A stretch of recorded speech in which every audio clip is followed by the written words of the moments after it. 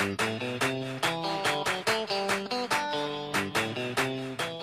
welcome into the Extra Base Podcast. My name is Matt Cohen. Alongside me, as always, is Austin Matricardi. We are finally back in the podcast booth after a little bit of a break. Since Dante Biasi and Penn State shut out IU on a Friday night of that series against Penn State in Bloomington, the Hoosiers have been absolutely rolling. They've won 8 straight games since then. They've been probably playing some of their best baseball of the season. After that game against Penn State, the Hoosiers ended up taking that series, taking 2 out of 3 at the Saturday doubleheader against Penn State. They beat Purdue in a midweek game, swept a solid Evansville team, and beat Ball State on Tuesday night 14-3 in Bloomington. Austin, at this point, looking at this IU team, I think we need to kind of just address first this 8-game stretch. They played really well. They've been a complete team. Who stood out to you, though? There have been a lot of guys that have stood out to me. I believe the starting pitching has been huge.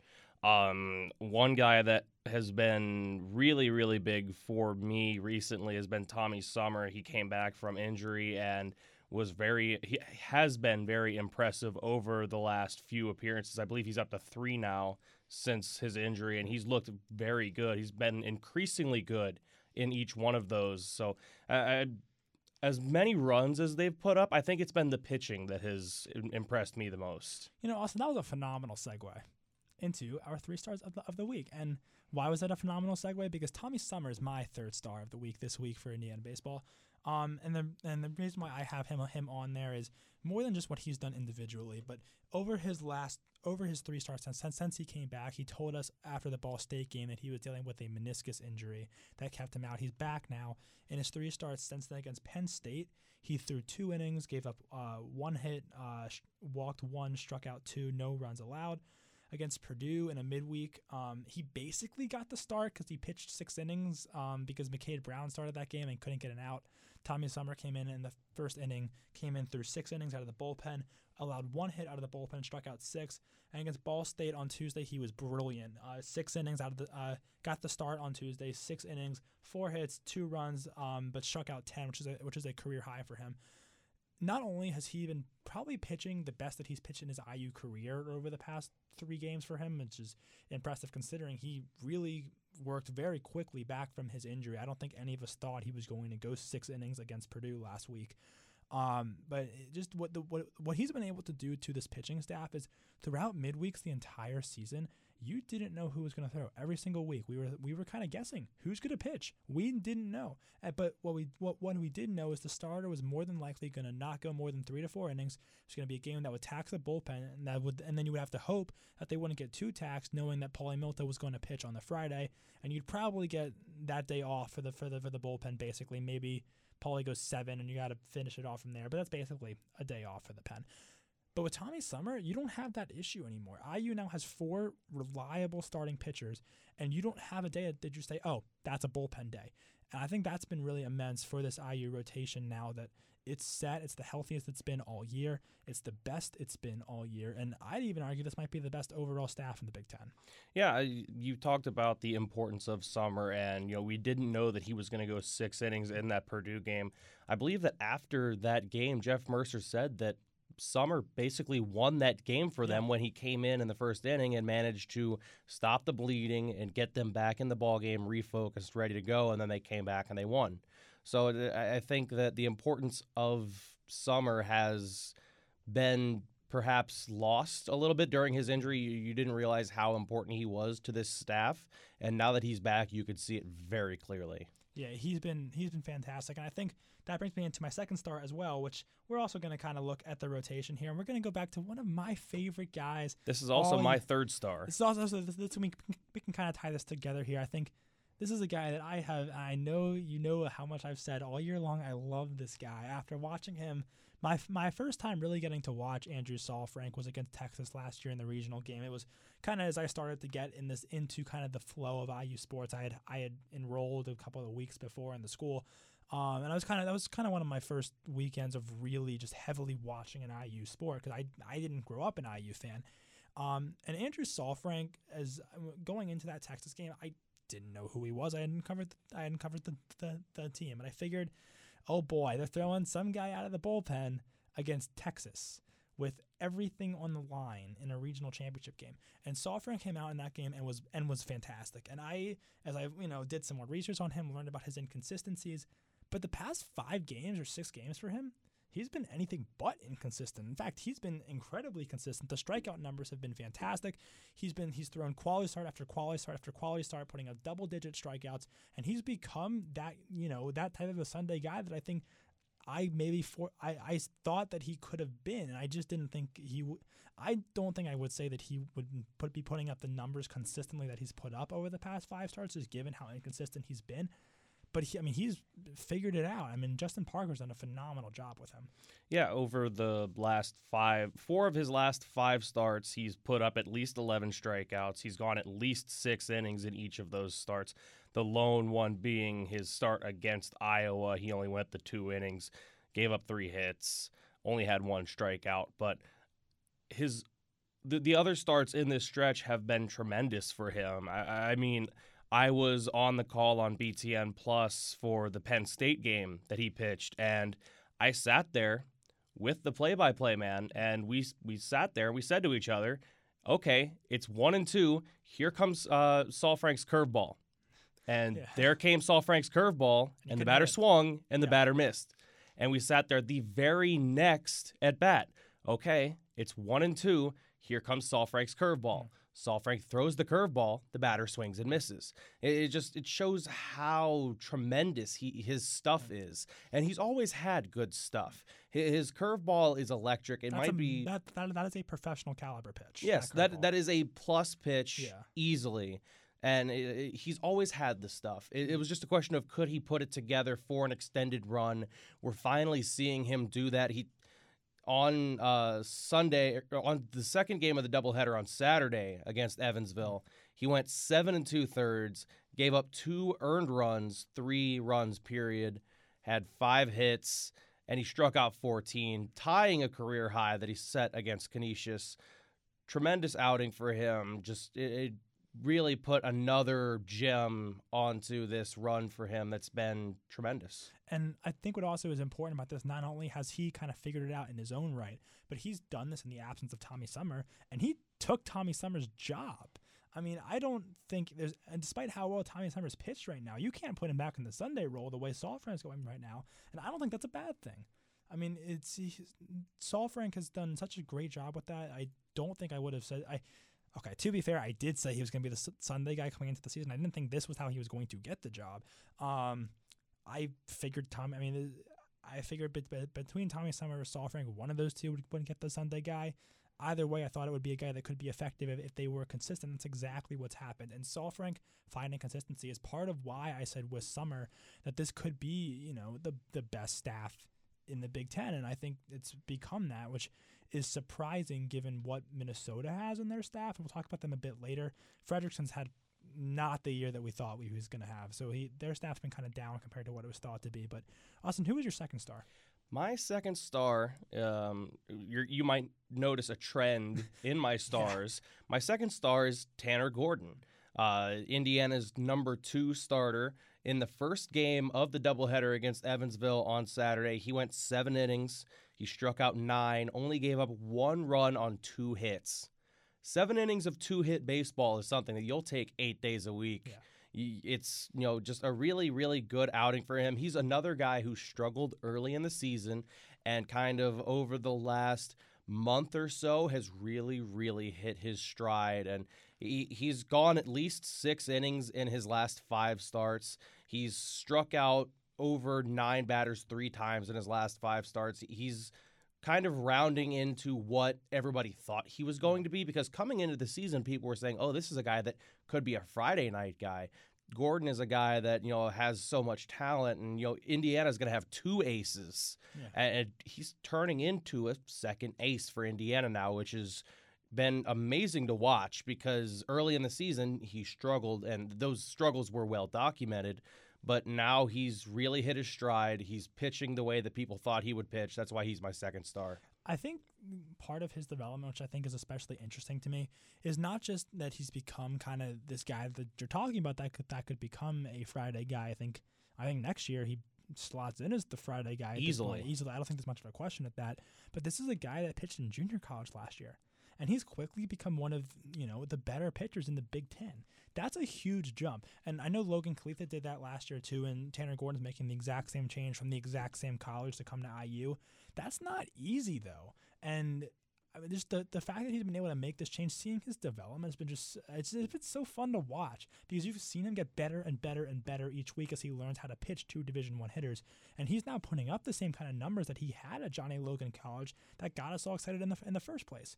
And Austin, you talked about kind of the trend with your stars, and I think based on that trend, I think it's pretty obvious to figure out who your first star is. My first star is none other than the man himself, Paulie Milto, Indiana's ace. Another tremendous start from him on Friday, down in Evansville as the opener of the split series. He threw 8 innings. He gave up 3 hits, no runs. He had 4 strikeouts, so not a huge strikeout number, but once again, 8 innings of shutout baseball is truly, truly something special. You don't see that a lot in the college game where there's a lot of offense. So Paulie Milto, the leader of this pitching staff, and he's my number 1 star this week. I think just following up on that, I mean, looking at Paulie's stat line here, the fewest innings he's gone in a game is 6. That was 6 innings in the game against Canisius, which IU put up 18 runs in that game. I believe so, yes. Like that. A lot of runs. I mean, Paulie has been just unbelievable. He's gone 8 innings, 1, 2, 3, 4 times this year, including 8 and a third against Iowa, allowing just 1 run, striking out 10. That was probably one of his better starts of the year. I think I'd still argue Washington was probably his best start Washington of the year. I'd say is his best. But I mean, the fact that there's like games that you can argue with the Washington Stars being his best start of the year, I think just goes to show how great Paulie's been this season. And I think on that note, I'm going to change my first star. I originally had Matt Lloyd, and this is no kind of detriment to Matt Lloyd, but I'm gonna make some history on the Extra Base podcast. For the first time in Extra Base history, which is what cannot be many podcasts, but it's not many. For the first time, we're going to have a non-player as the first star of the week. Is your first star me? Yeah, my first star is Justin Parker. Ah, well, it's not me. Austin, you were certainly in the consideration. Oh, okay. But it's an honor to be considered. Yeah, I mean, I was considering it was between you, Justin Parker, Tom Allen's catcher's mitt, and Steve Aird. It was going to be one of those, but I'm going to go with... I hold myself in very high regard now absolutely. that I've been lumped in with those folks. With Tom Allen's and catcher's objects, mitt. yeah. Yes. But yeah, so I'm going with Justin Parker, and I think the reasons why I'm going with Justin Parker should make sense based on what we've been saying. Parker's IU's pitching coach, and the job he's done with this staff has been absolutely unbelievable. I mean, this is a staff that lost a 5th-round pick last year, and honestly, it might have gotten better. And that doesn't happen often. The way he's kind of developed. Yeah, go for it. Also, not just Stever, but also BJ Sable, who might have been the most pivotal bullpen piece that the Hoosiers had. He wasn't exactly as flashy as a Matt Lloyd as your closer or Cal Kruger, who was getting a lot of innings, but BJ Sable threw a lot last year, and I don't think that people really recognized that enough. And Heron's gone too. Yeah, and Heron's gone too. He worked from the bullpen to that Sunday role last year, and he was another big piece. And you lose all of those guys, and somehow your lineup or your rotation and your pitching staff get better. That's something that's crazy to see. Yeah, I mean, I don't think Justin Parker may be the single most underappreciated member of this Indiana baseball team, just because of what he's been able to do with, there were question marks. I think coming into this year, I don't think anyone was concerned about the pitching staff, but there were some questions. I think Paulie was the obvious Friday guy. That made sense. But then you had, Tanner Gordon, great numbers, but in JUCO, you don't really know how that's going to translate at first. And it didn't translate well at first, but look at how he's developed. That's credit to Justin Parker. Andrew Stallfrank, a guy that we thought to be inconsistent. And to start the year, yeah, he was a little inconsistent, but now he's become that consistent guy, and that's credit to Justin Parker. And Tommy Summer has been through injury, and he's been rehabbing, and he's been pitching the best of his career over the past 3 outings, and that is credit to Justin Parker. The job he has done with this pitching staff is absolutely unbelievable. The bullpen, I don't think the bullpen's been as good as the starting staff has been, but that's just because the starting staff has been so good. But he's done a very good job with that bullpen as well. Connor Manis is a guy that's improved a lot Yeah, this season. absolutely. A lot. He went from being a guy who was, swinging back and forth between maybe he's a midweek starter, maybe he's a bullpen guy. We're not sure how to use him exactly. He'll be all over the place depending on what we need. And now he's a guy that you can bring him out of the bullpen as a setup man and you can be confident. Yeah. He's given you reason to be confident. He might be the most improved player on this team over from last year to this year. I think that's a very fair take. I mean, Matt Lloyd has been, maybe you could argue he's been better this year than he's been last year. I think he's definitely had a higher volume role than he has had in prior years. He's had multiple times where he's been put in the 8th inning to come in and finish off the job. I mean, even guys like, Grant Sloan. Grant Sloan has improved as well this year. Just I think what you can more see with Justin Parker is look at the product from the first game against Memphis to Tuesday night against Ball State.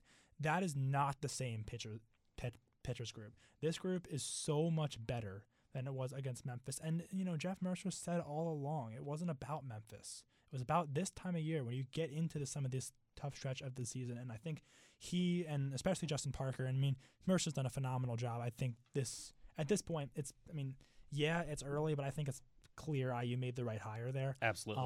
I don't have any question in my mind about that right now. Granted, IU's playing really, really well right now, so you're feeling good. But this program, based on all of the available data, right? Because keep in mind, this is all Jeff Lemonis. I mean, Chris, I'm losing it. This is all Lemonis' roster, right? And Mercer has come in and worked with it and made it his own, and this team is winning. And we're going to mention it. We're going to talk more about it later. But IU is a top 20 RPI team right now, and you don't just come in as a brand new coach with players that you didn't recruit and just do that. That's not easy. And despite IU is a talented program. Sure, even with how much they lost last year to the draft, still a really talented program. But just the coaching staff, just absolutely phenomenal job so far. And I think at this point, let's kind of transition over into what's been the hallmark of this team, which is more than just pitching. It's still been home runs. And IU's been kind of less reliant on the home run a bit recently. But when you're looking at IU baseball right now, I'm thinking two things. I'm thinking starting pitching, I'm thinking home runs. I mean, this lineup, I think, led by, Matt Lloyd at this point is probably the key piece in the offense as of right now. Matt Gorski kind of starting to get out of some of the funk he was in. It's home runs for this offense right now. Yeah, I mean, you look at what happened over the weekend, and it was like you get a home run, you get a home run, you get a home run. Then the same thing happened on Tuesday. You get a home run, you get a home run. Actually, you get a second home run. It's just it's crazy to see these guys lighting up the scoreboard like they have been in recent weeks, especially when they've had some struggles when they haven't been able to get home runs. But this is something that we've seen for a few years now in Bloomington, a few years at least in Bloomington with this Hoosier group. They've hit home runs a lot, but this year they're kind of taking that to the next level. They're hitting home runs at a rate that I don't know if we haven't seen it at a rate like this in years. The race between Matt Lloyd and Cole Barr That's a fun one. for most home runs in the Big Ten is crazy because Lloyd finally caught him, and then he comes out and then he takes the lead, and then Barr comes right back in the same game and he ties him back up, and that's been one of the more interesting storylines this season. That's something that's been pretty fun to watch. Yeah, I mean, let's be honest, the home runs are fun, right? Home runs are fun. When you're hitting a lot of them, if they're scoring, they're scoring. And it's so much more fun to hit those long balls to, see who can hit that orange car out in center field at Bart Kauffman Field. No one's done that yet. I think it's going to happen at some point. Do you want to place bets, actually, on who's going to hit the car? I think that the interesting thing is that the person that has been closest to hitting the orange car in center field so far has been Wyatt Cross. Yeah, actually.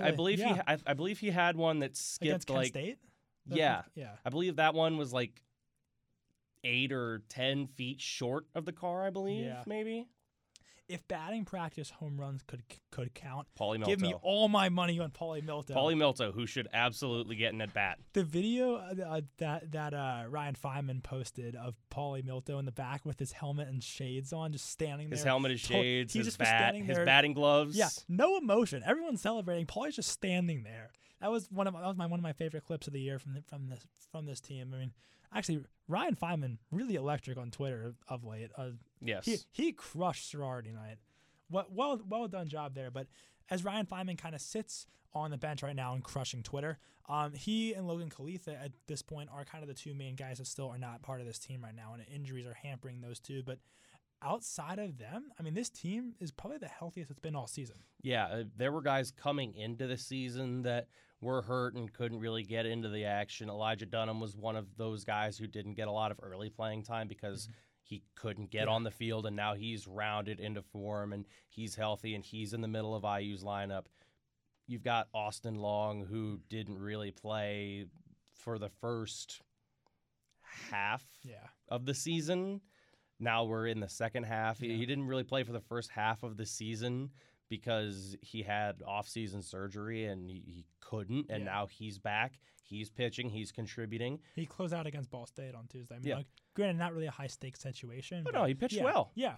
Yeah, and then you've also got Tommy Summer, who we've talked about at length already, and having him back from injury has been huge. Yeah. You can only say it so many ways. So I believe that, if the rest of the team can stay healthy and then you get Feynman, you get Khalitha back, you're really, really cooking right there, because this IU team looks great right now, and they're doing that without two of the key cogs in their lineup. Yeah, absolutely. And it's been behind that performance of those two that IU has really rose up the RPI rankings. I was looking at it this morning, and I tweeted out that for the first time all season on my laptop, I could get a screenshot of the RPI rankings on D1 Baseball, and I could get IU in the same screenshot as UCLA, which was number one. That has changed actually since I tweeted that. IU is down one spot to 21. But so you can't get you can get IU and number 2 Oregon State, not UCLA anymore. But that's less of the point. More of the point is that in the last week, IU has jumped up 12 spots in the RPI. They're up to 21 in the nation. That puts them in between the two North Carolina schools, actually. UNC is 20th and NC State is 22nd. Those are two teams. Obviously, RPI doesn't tell you everything, but, I mean, UNC and NC State are both teams that I think right now are projected to host regionals. UNC maybe less so. They've had a little bit of an up-and-down season, but still, a team that could very well host a regional. NC State's been great this year. I think they had the longest undefeated stretch in the country. Or was that Arizona State? It was one of those two.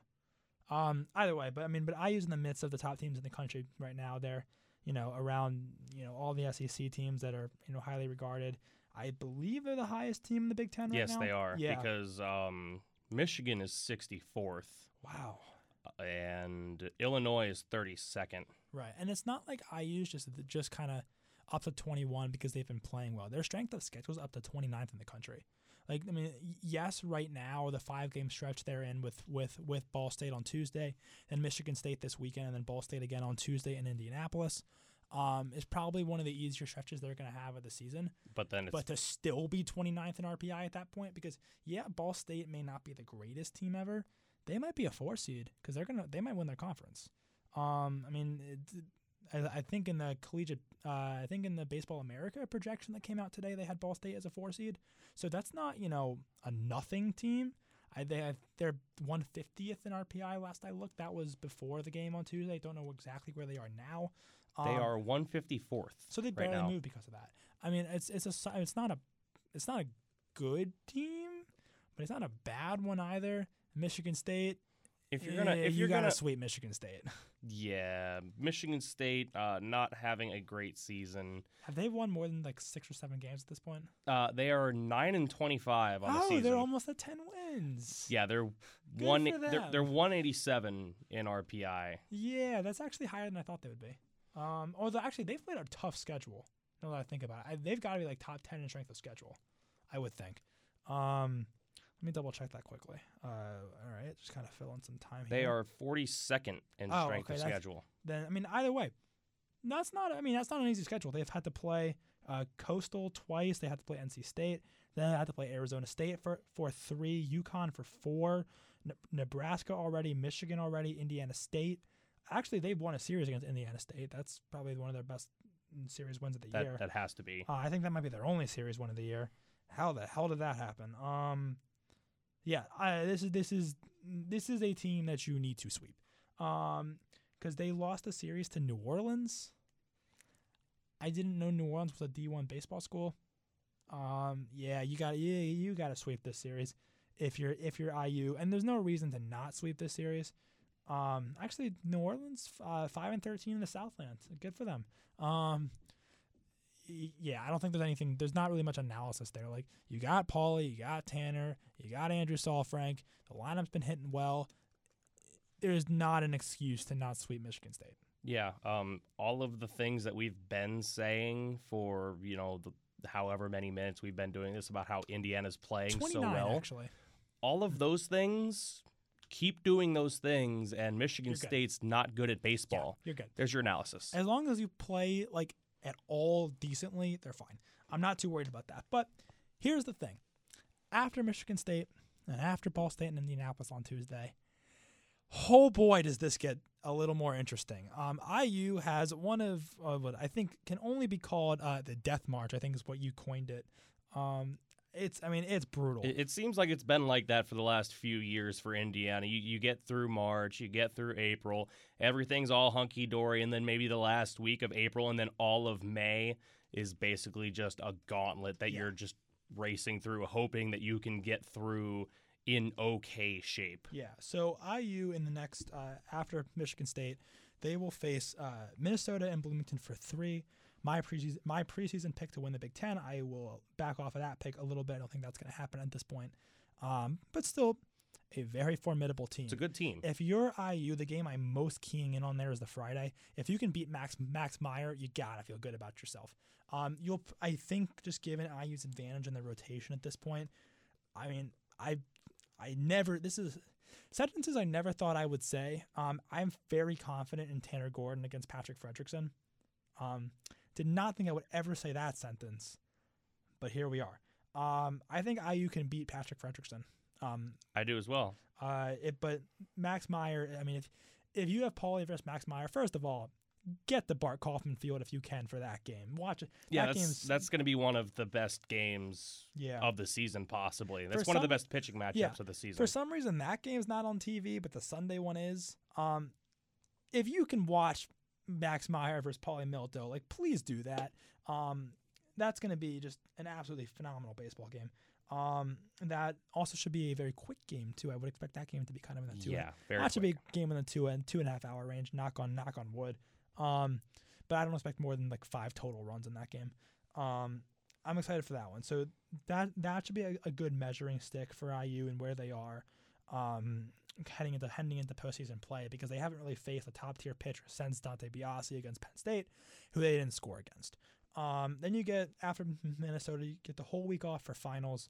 Then you head up to play Illinois in Champaign. That will be a tough series. Graduation weekend too. That will be a tough.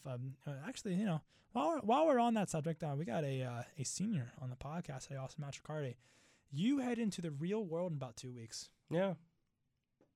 Enjoy that. I don't have any advice to share because I haven't been there before. Good luck. That's literally. The real world is scary. You'll be fine. I have confidence. They're playing Illinois that weekend. Illinois that weekend. Back to that. That's going to be an interesting series. I think I'm a little less worried about that one than Minnesota, actually, despite that Illinois is probably a better team than Minnesota. Based on, honestly, now that I say that, actually, I don't know if Illinois is a better team than Minnesota. Illinois has had a rough go of it. Minnesota is such a weird team because their record is 16-18 at this point. They are quite possibly the best sub-500 team in the country. Because that's still a really good team. Illinois, they've struggled in the Big Ten. They've kind of got out to a hot start and cooled off a bit since then. Then you go down to play Kentucky and Lexington on a midweek game Tuesday night. I think that game's on the SEC network. But Kentucky is probably not what we thought they were coming into this season. I don't think they're anywhere near as good as they were last year. Still a good team, still an SEC team. what did we say about Tennessee? Right, it was a team that we thought kind of meh last year. Won a few interesting SEC games, but not a team that I don't think any of us thought Tennessee was going to be as good as they are. Absolutely not. I think Kentucky though at this point is kind of proven they are not that fringe tournament. They are not that snub that they were last year. I think they are a bit step back from that. They're still don't take them lightly. It's still a good team, but they're not last year's team. And then you get probably the most crucial series of the whole thing. You head up to Ann Arbor May 10th for a series against Michigan, the Friday night game. Tommy Henry versus Paulie Milto on ESPNU. That should be another great baseball game. Probably, could possibly have a huge impact on who wins Big Ten Pitcher of the Year, despite the fact that I still think it's Max Meyer right now, but that's a debate for another time. You also have Dante Biazzi in the mix. Biazzi, very much a sleeper pick for there as well. That Michigan series is crucial in the Big Ten. And then you get Louisville and Bloomington to end that stretch, which is probably the best team they'll play in that stretch, but maybe not as important, just given at that point you're more focused on the Big Ten. That game is really, really important if you do well in those Big Ten series, and maybe it's looking like you're going to win the Big Ten. Maybe you're trying to sneak into the conversation to be a regional host. That's when that Louisville game becomes huge. Yeah, that's actually – so I think we should actually just talk about that a bit, because let's say IU goes out and wins those 3 Big Ten series. Let's say they take 2 out of 3 in each of those 3 series. At that point, you've probably won the Big Ten, because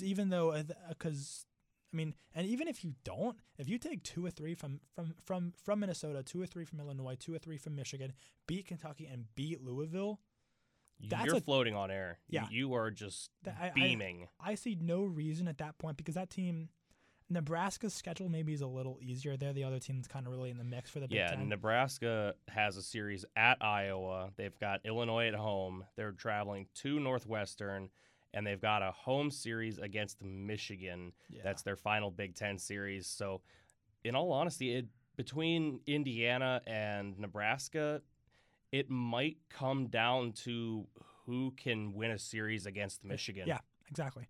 I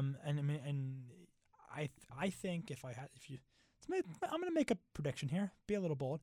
I think IU wins the Big Ten in the regular season. I'll say it right now.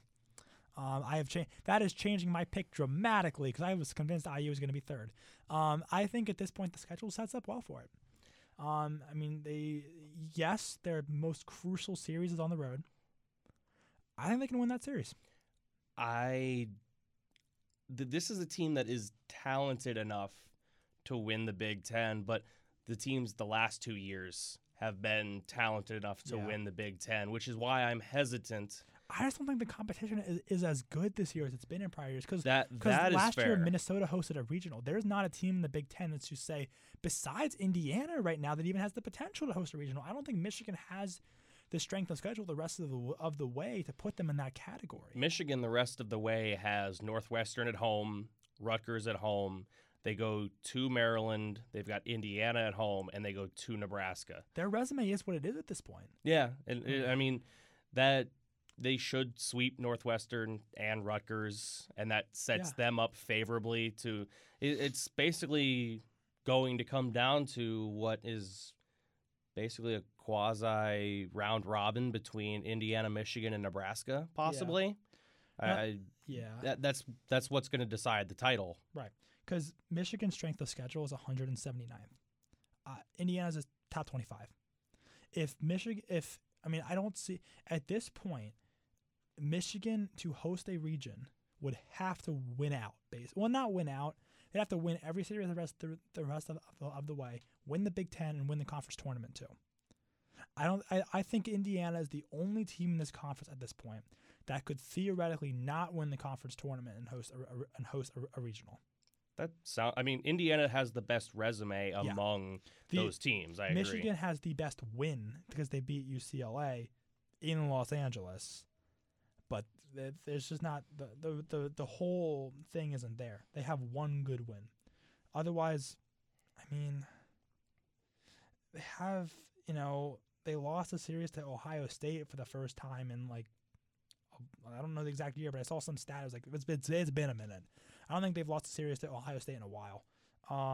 It's not exactly a great thing to have on your resume. And Ohio State is, again, I mean, I would say they're, not a bad team, but I don't think they're a team that's going to be in the field as of right now. I don't believe they're a team that's fighting to get into the Big Ten tournament, let alone the NCAA tournament. Despite having 20 wins at this point, I don't think that's a team that's really competing to be really, certainly in at this point. Just because of, and also, I think there is certainly a factor of what have you done for me lately when you look at kind of some of these regional teams, and Indiana can fit that just because of the strength of schedule they have coming down the stretch. Like, it gets harder. Their strength of schedule is already 29th in the country, and it gets harder. I mean, it's like, and I'm surprised that I would be saying that because I did not think this was going to be this difficult of a schedule coming in.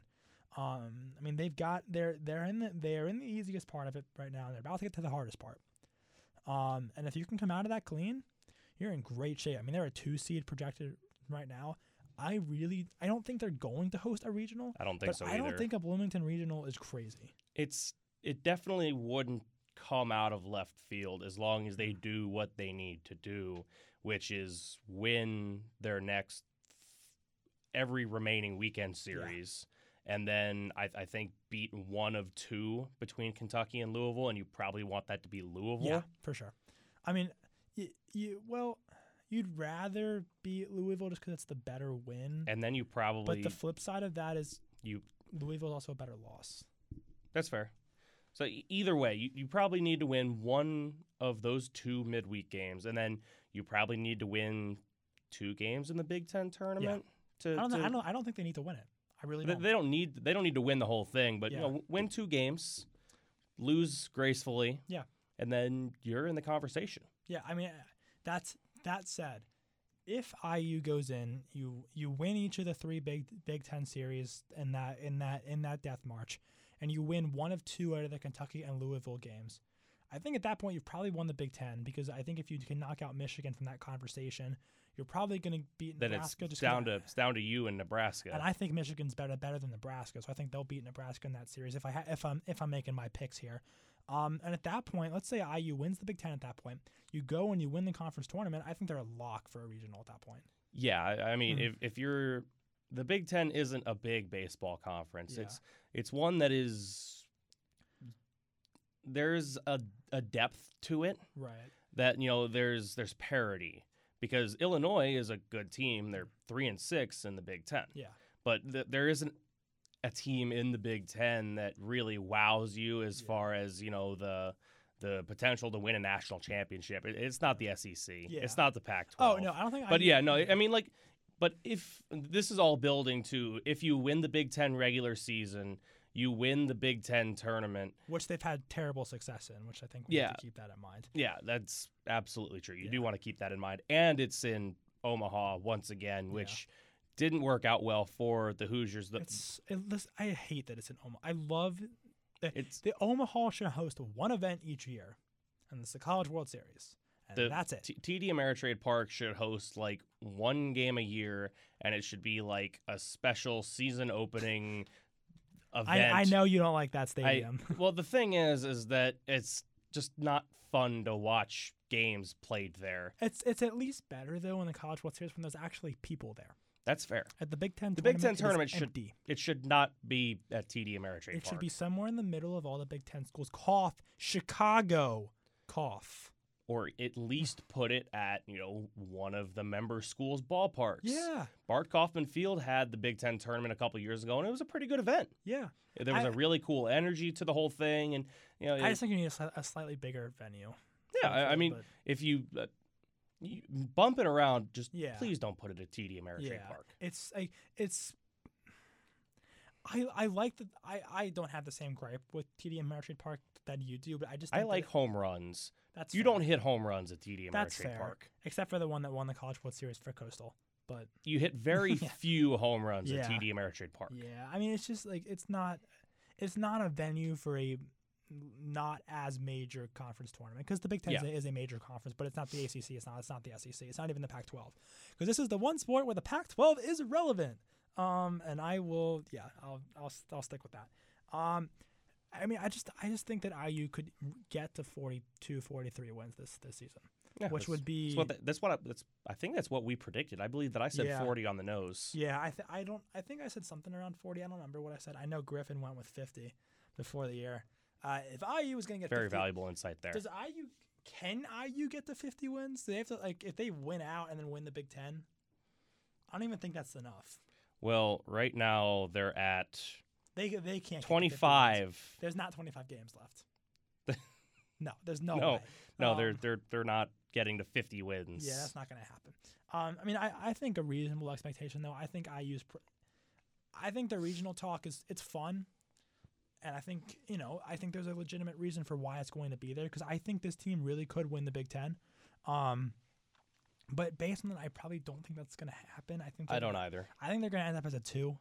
Yes. And I think they're going to end up winning somewhere around 38, 39 games. Yeah. Which is very respectable. Very reasonable. Very respectable. And I think they'll probably end up, I mean, I like some of these projections that have been coming out from D1 Baseball and from Baseball America. I think D1 Baseball had them I know it was Baseball America had them in a Nashville regional, I think.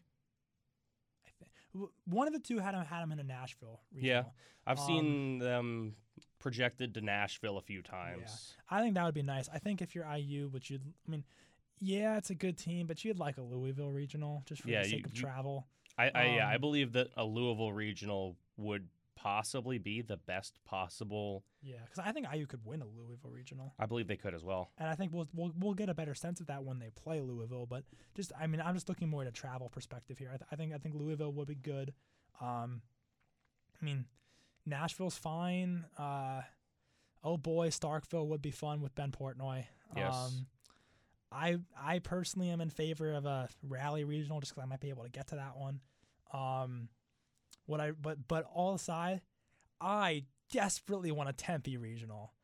Desperately. It's horrible for travel. That'd be an awful place to end up. It'd be terrible for travel. But Tracy Smith versus the Hoosiers would be so fun.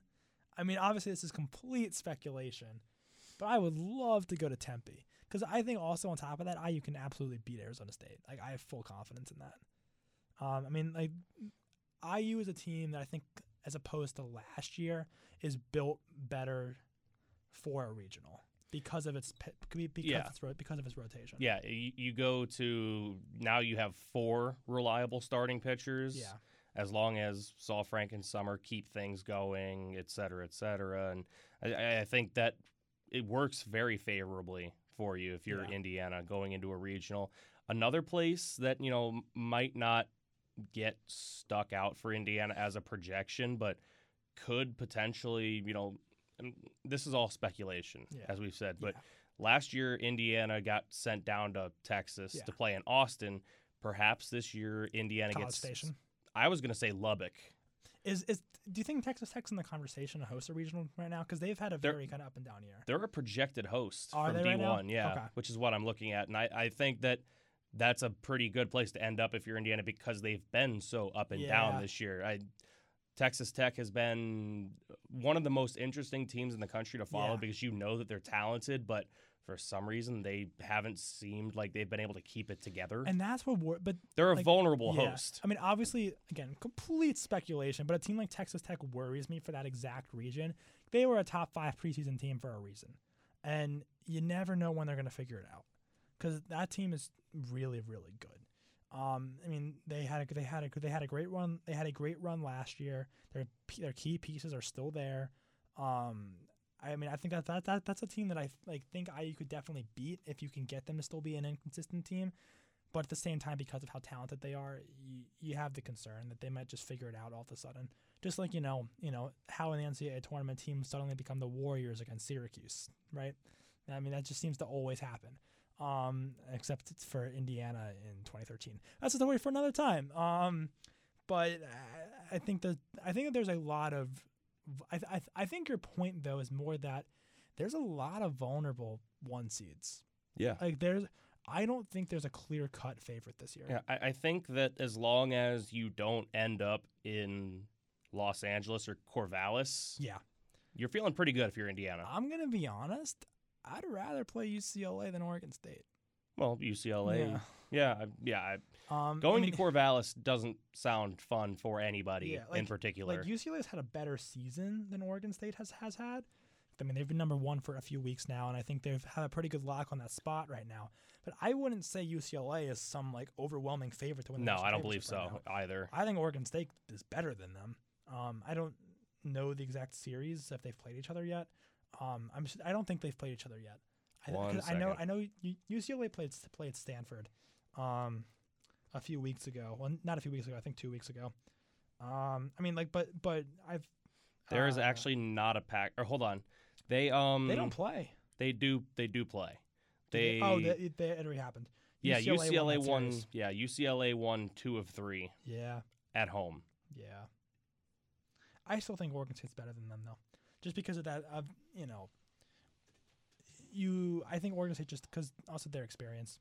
That's a team I don't want to face in a regional for a number of reasons. I also, you look at. I'm kind of going through RPI, looking at some teams here. I mean, UC Santa Barbara, that might be a regional host. Yeah, they're typically a pretty good program, but they haven't played anybody. Their strength of schedule is 54th, which isn't terrible, but it's also not like, looking at some of these other regional teams like UCLA, number 1 strength of schedule, Oregon State, number 3, Vanderbilt, number 2, Louisville, number 8, Tennessee, number 4, Georgia Tech, number 6. Where did Georgia Tech come from? My goodness, they beat UNC in a series and just they're rocking it up right now. They're at 9th in RPI. Then you get Mississippi State, 88th in strength of schedule. So there's a little bit of a mix here. There's also some kind of just looking more so at RPI. Some teams that really are not as good as their RPI would show. West Virginia. They are not the 14th best team in the country, in my opinion. But but generally the point is there's a lot of teams that you probably could beat. Like East Carolina's, I think a team that's probably going to host a regional. That's a beatable team, and it's because of Indiana's pitching staff. We have talked a lot about these regionals. I don't know how we got this far down into this conversation, but I think we are at a point in this year where we can start kind of looking into, what are some of these projections. I think we've gotten into some of this baseball bracketology time of year. With that, I think we've exhausted everything Indiana baseball this week. The Hoosiers will head up to East Lansing to play Michigan State on Friday. That will be a 3-game series. Paulie Milta will take them out on Friday. IU will really be expected to sweep that series, and if not, we will have an interesting podcast next week. Indiana will be also playing Ball State at Victory Field in Indianapolis on Tuesday. Austin and I will be there. And then we will be back in the podcast booth after that as we look ahead to the toughest part of this season, to the defining stretch of this season. For Austin, I'm Matt Cohen. We'll see you next time.